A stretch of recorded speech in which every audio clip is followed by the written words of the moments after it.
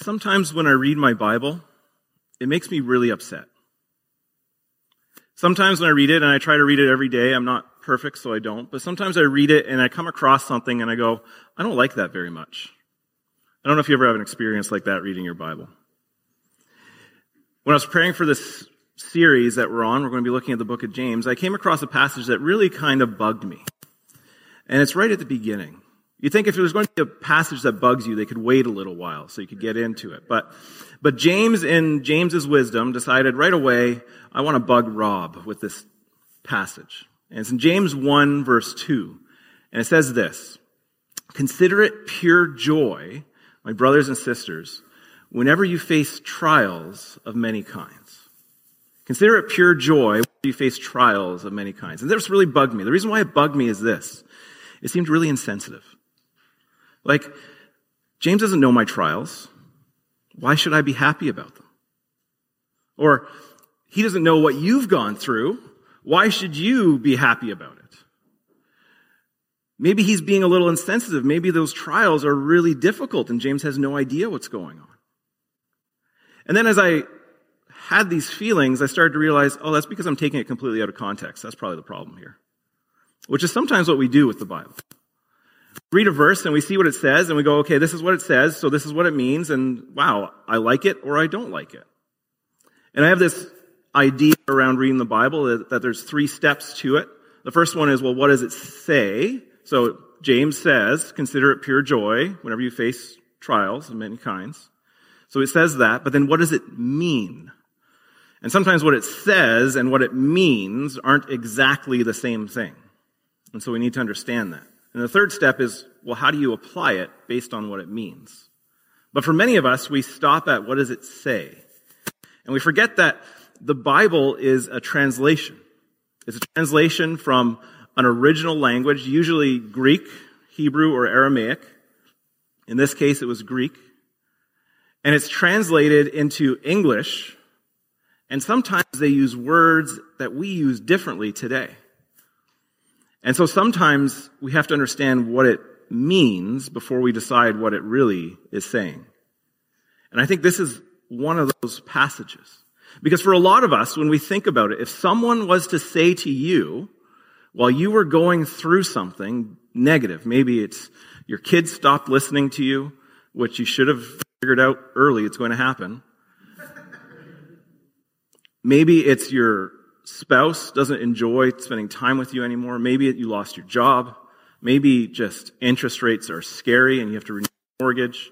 And everything seems so overwhelming and you're going through these trials and someone says to you, you should be joyful. What's your first reaction? Probably like, get out of my face. You have no idea what I'm going through. Or you have no idea what I've been through. Or you have no idea how hard it is right now. What James is saying is more than, hey, you should be happy you're going through stuff. And we're going to explore what that means more right now. Because the context of it is very, very critical for our understanding of what we're invited into as people who say they're going to follow Jesus. Because the book of James is really a letter about how to follow Jesus. He kind of sets it up in a way that there are like 12 really great points throughout the book. And the first chapter almost summarizes them to draw your attention to what's to come. So there's a literary style that he's using. But there's a lot to this book. And over the next 6 weeks, we're going to be exploring it and trying to say, okay, what does this mean for our faith? Both inside us, as is how we apply it to ourselves, and outside, how do we demonstrate it in the world around us? Because over and over again, that is his point. How do you live a whole faith, a holistic faith, a faith that's integrated in all of who you are? And so James 1 is where we're going to start. And we're going to start there in James 1, verse 1, which kind of makes sense, right? So James 1, verse 1 says this, James, a servant of God and of the Lord Jesus Christ, to the 12 tribes scattered among the nations, greetings.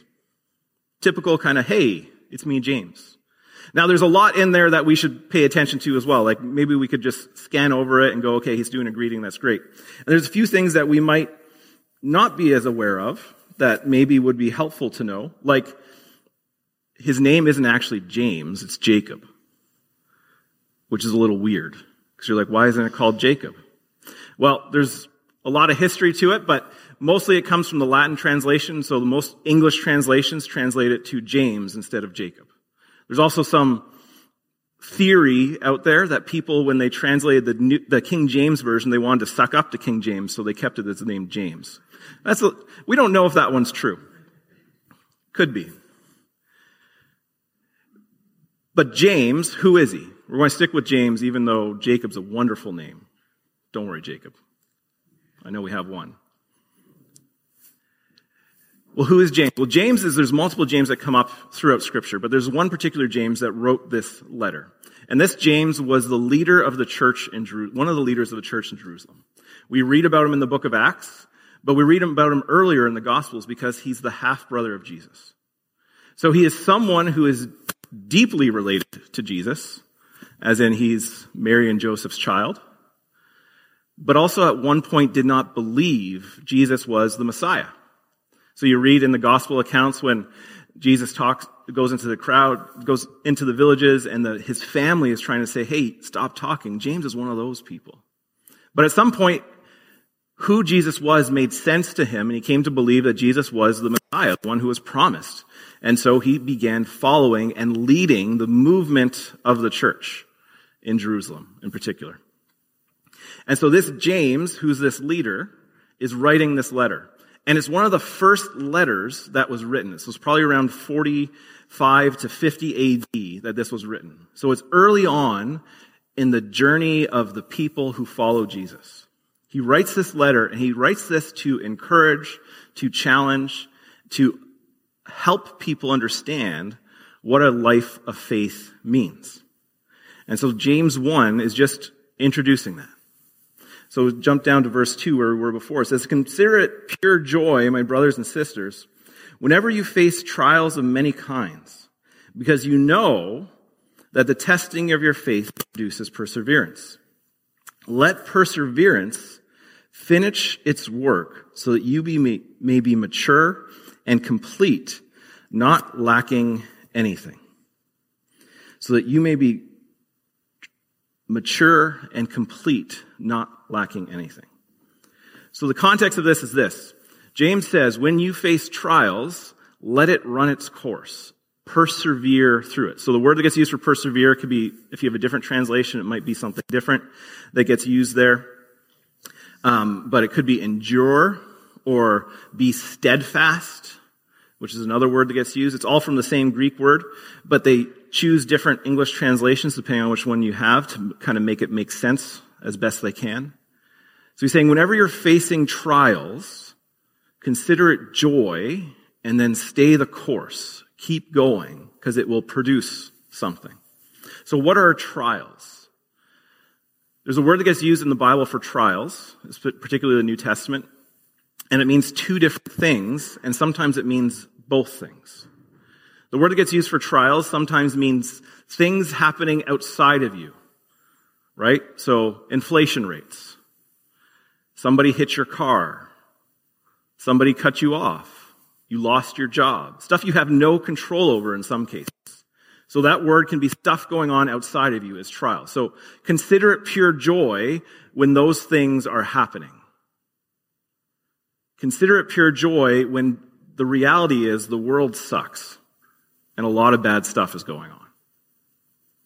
But it also means, it's the same word that gets used for trials, it gets used for temptations. So sometimes the translators will say it's trials and temptations, sometimes they'll say just temptations or just trials. Meaning there's something internal that is a struggle. So maybe it's a desire that you know you shouldn't have, like to finish 2 liters of ice cream in 30 minutes.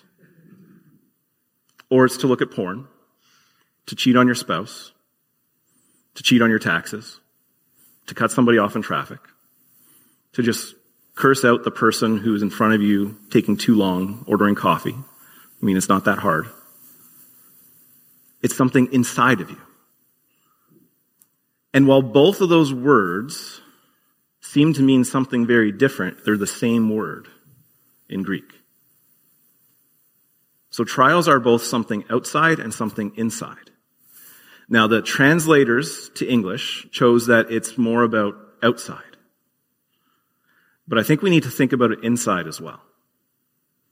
Consider it pure joy when the world around you is causing you struggle, but also consider it pure joy when there's an internal struggle. Why?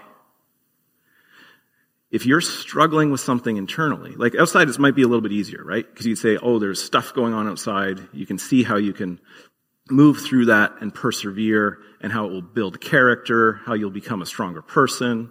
You know, you can see that a little more. But internally, it's critical as well. Because internally is the work of the Holy Spirit in your life. Internally, when you feel tempted, when you feel like doing something and you go, I know this isn't what I should be doing, and you fight with it, that's God working in your life. And when you persevere, when you endure, when you are steadfast and walk through it and don't give in, you are demonstrating your faith. Consider it pure joy when you face trials of many kinds. Because what is going on internally and externally and how you're responding to it is a demonstration of what God is doing in your life and how you're spending time with Him, how you're praying, how you're reading Scripture, how you're trusting Him to have a better way forward than maybe you realize. So when James writes this, he writes to believers who are kind of scattered. So he says to the 12 tribes scattered among the nations. So it's Jewish believers. And he says, consider it pure joy, my brothers and sisters, whenever you face trials of many kinds, so both internal and external, whether it's people persecuting them, because that was the context they were dealing with. Their reality was because they're followers of the way, followers of Jesus, maybe they couldn't get the job that somebody who was not a follower of the way could get. Maybe they were kicked out of their neighborhood because they were ostracized, whether by the Jewish community or the Gentile community. They were considered outcasts. They weren't well received in many communities. And he says, well, those external things, consider it pure joy when you're going through them. But also those internal things of the internal struggle with sin, the reality that it's a thing, and you have a choice of what you do with it. Those are real things.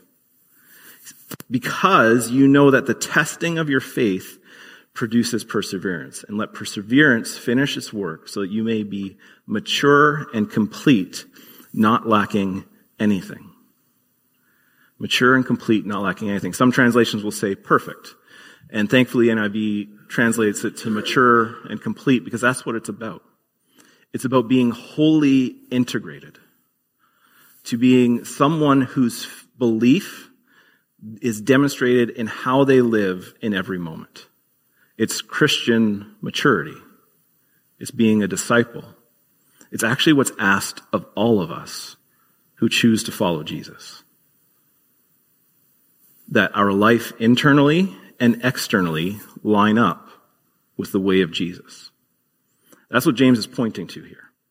And that's what James is starting this letter with, saying that this is what it is.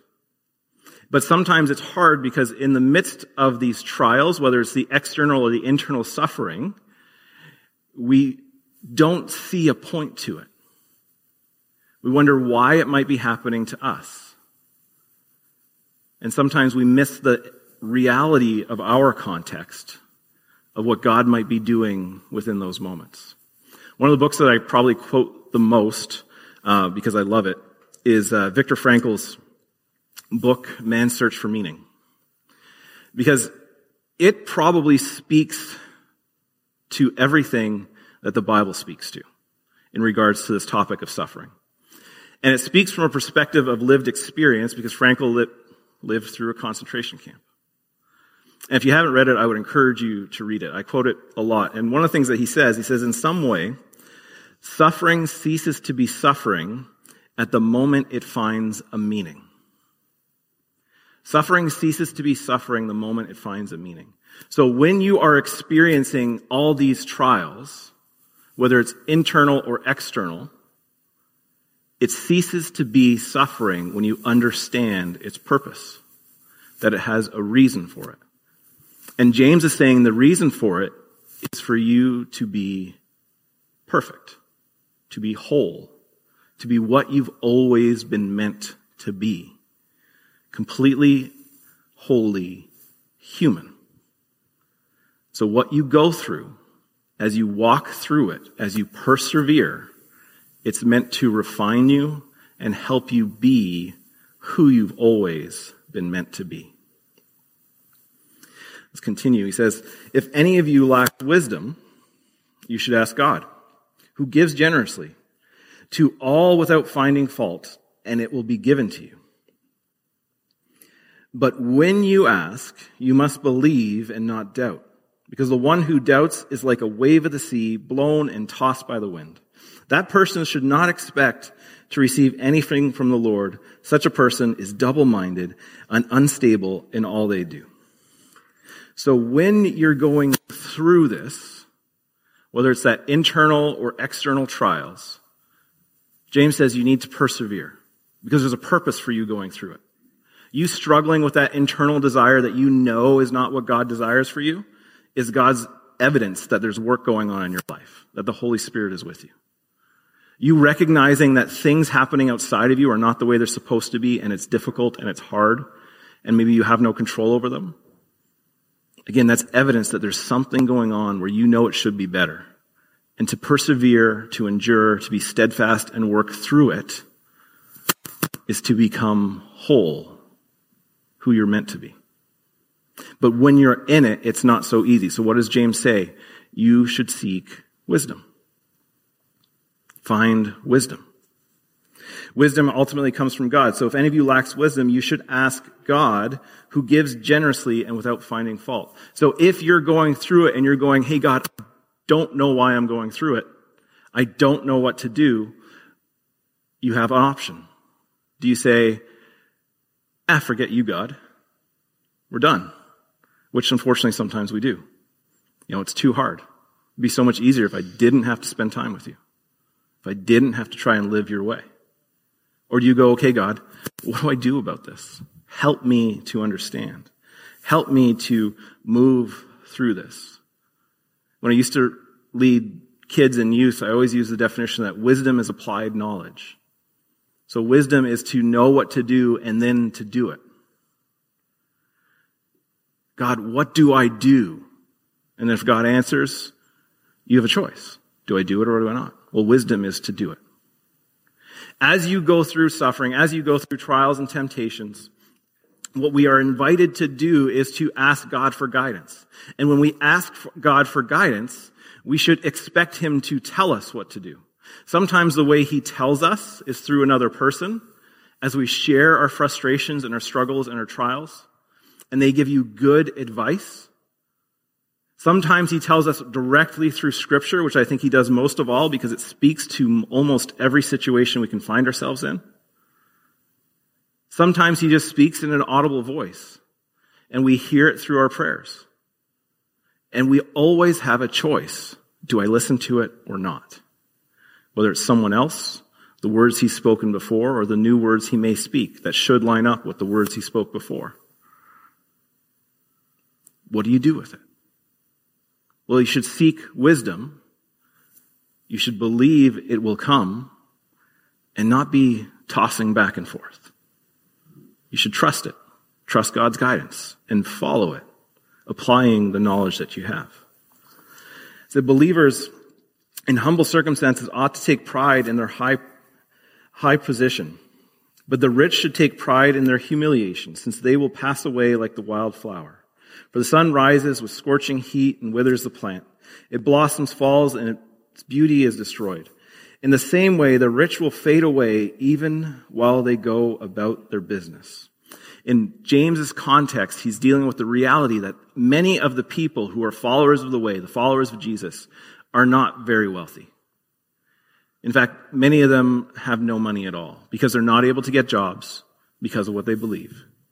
because they're just on the outskirts of society. They're not the high up people in many cases. And so he says, listen, there's a huge disparity between the rich and the poor. And you shouldn't let that be the issue. God will take care of what he has to do. Some of you have come from countries other than Canada, and you've seen it within your own context in your countries where you see that there's really no middle class. There's the rich, and then there's the poor. And maybe there's varying degrees of poor. And you can see it in various places where the rich have certain elite status, and maybe they make decisions, and maybe they enforce things that really affect the poor, and the poor have no voice. This was a context in the world that James is writing to, and that many of you have actually lived in, and many of you have experienced. It's a world very different than Canada, but it's a very real world. And James says, God will take care of this. There are things outside of us, trials outside of us that we experience that we have no control over. We have to trust that God will take care of them. Then there are things inside that we do have control over. We have to trust God's guidance with them and persevere through them. Blessed is the one who perseveres under trial, because having stood the test, the person received the crown of life the Lord has promised to those who love him. When tempted, no one should say, God is tempting me, for God cannot be tempted by evil, nor does he tempt anyone. But each person is tempted when they are dragged away by their own evil desire and enticed. Then after desire has conceived, it gives birth to sin. And sin, when it's full grown, gives birth to death. So don't say that God is tempting you, but it's something inside of you that is leading that way. And when you allow that thing inside of you to do what it does, it leads you to sin, which leads you to death. So again, the words for trials and the words for temptation, the exact same word in Greek. The translators chose to kind of distinguish it a bit, but I think there's some mutuality going on. That thing inside of you, that desire you have that maybe is contrary to what God says is best for you, he's saying, you got to do something about it. And it is, don't listen to it. Don't let it direct you. Because the reality is that the temptations we feel or we have or maybe we hear or we desire, whatever we want to use for that, usually they're things we like. Usually they're things that make us feel good. Usually they're things we desire. And so it's easy for us to go, well, this temptation makes me go, that's not so bad. What's the big deal if I eat all that ice cream? What's the big deal if I flip the bird to the guy next to me who's going too slow? What's the big deal if I cheat on my spouse? It makes me feel good. And that might sound ridiculous, but it's absolutely what happens. Because we go, this doesn't seem so bad right now. This makes me feel good, and I like to feel good. Didn't James say, consider it joy? That's like happiness, right? Well, no, it's not. Joy is not happiness. Joy is recognizing the grace you've been given. And the grace you've been given has made you someone who can persevere through those internal desires as well as those external trials. The grace you've been given by God is one of immense love. One that allows us to be people who don't just give in to what we want in a moment. One that allows us to see beyond the immediate satisfaction or the immediate relief to see that there's something better and bigger that God has in store. Joy is to see that there's more to this. Happiness is an immediate satisfaction. Joy is to see the grace that you've been given and to live it out and say, because of Jesus, I can get through this. So when you face internal temptation, you can walk through it. You can move through it. It doesn't have to be what controls you. Don't be deceived, my dear brothers and sisters.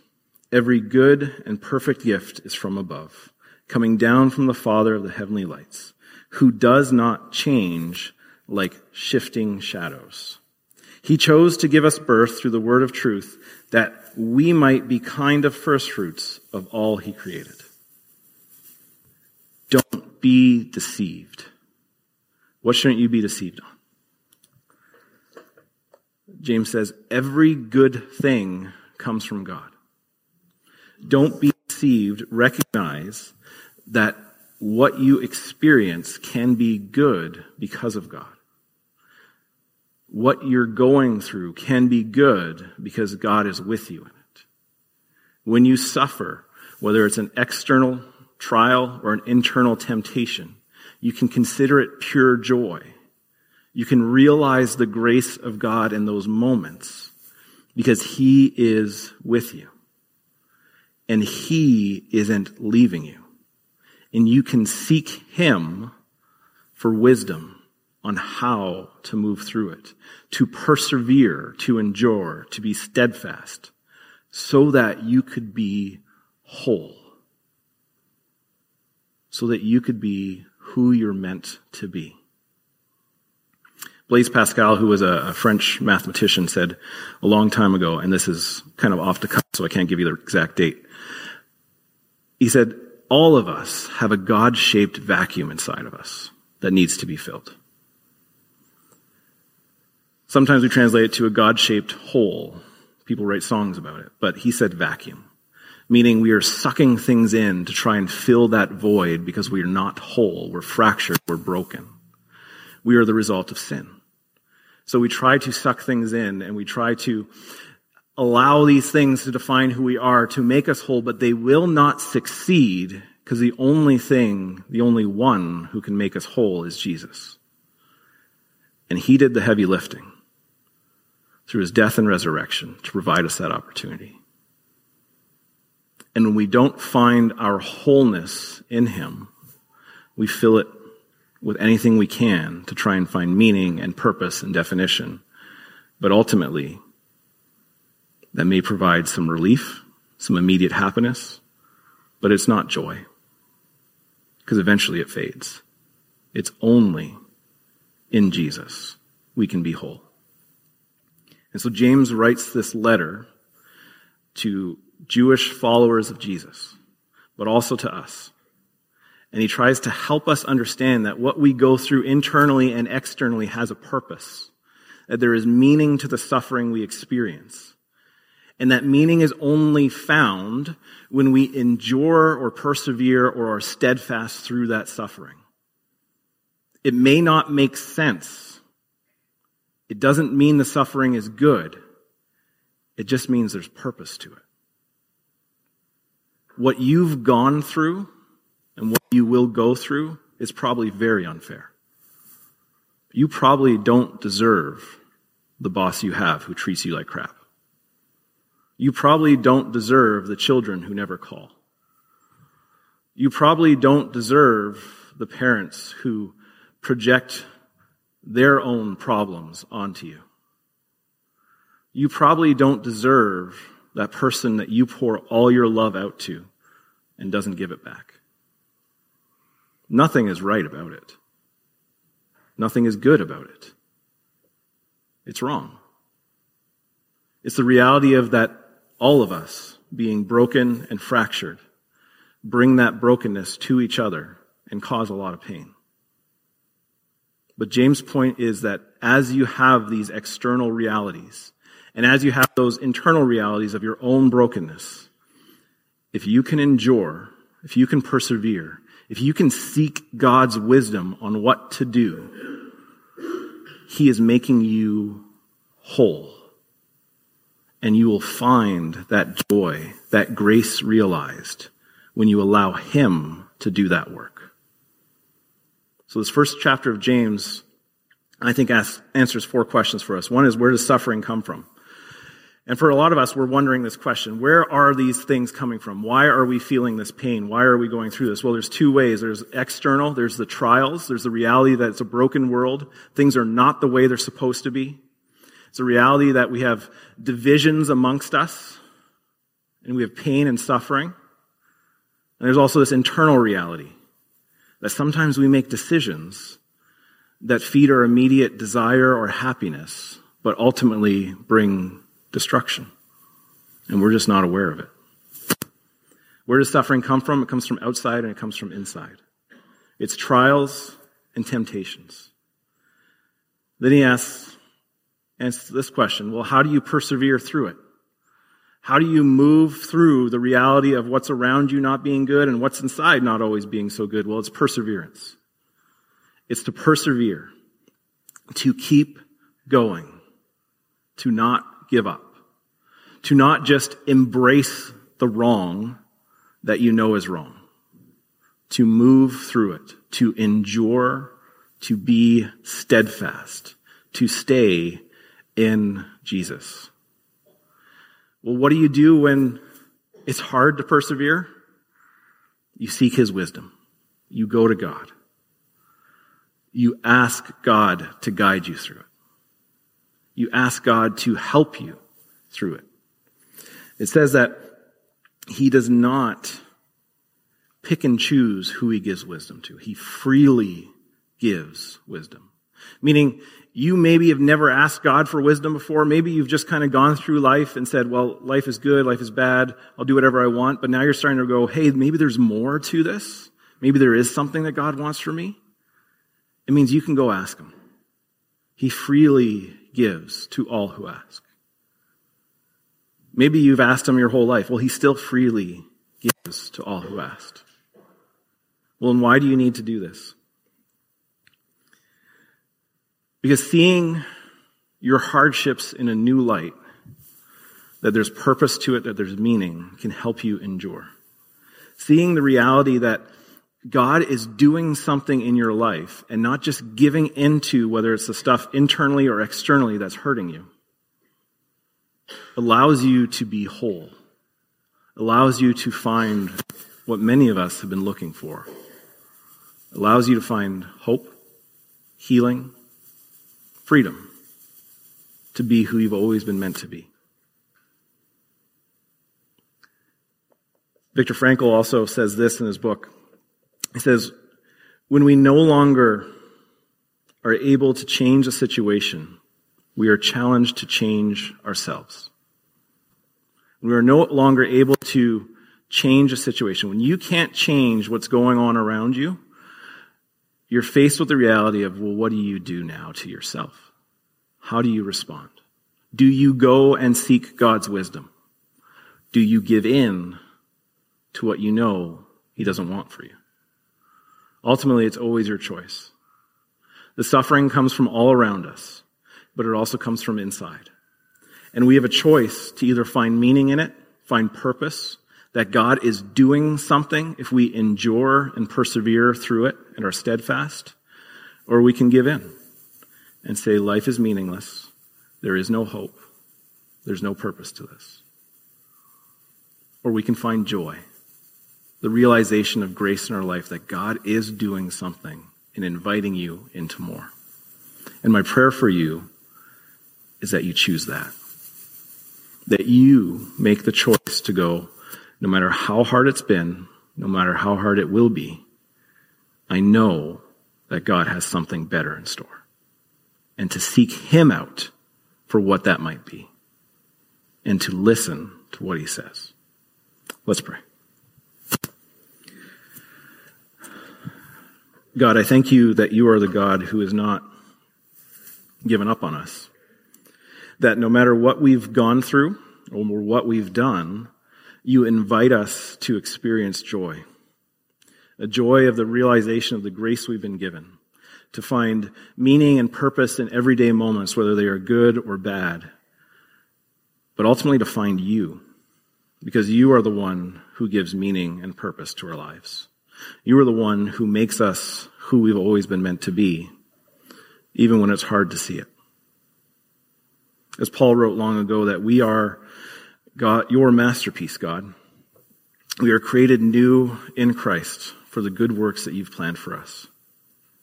Help us to see our newness in you, to embrace what it is you have for us, to persevere through our suffering, through our sorrow, through our temptation, and see that, God, you have something more than we could imagine. Holy Spirit, I pray that our hearts and our minds are open to seeking your wisdom in how we process through this, how we live life, and how we seek you. And I pray this in Jesus' name. Amen.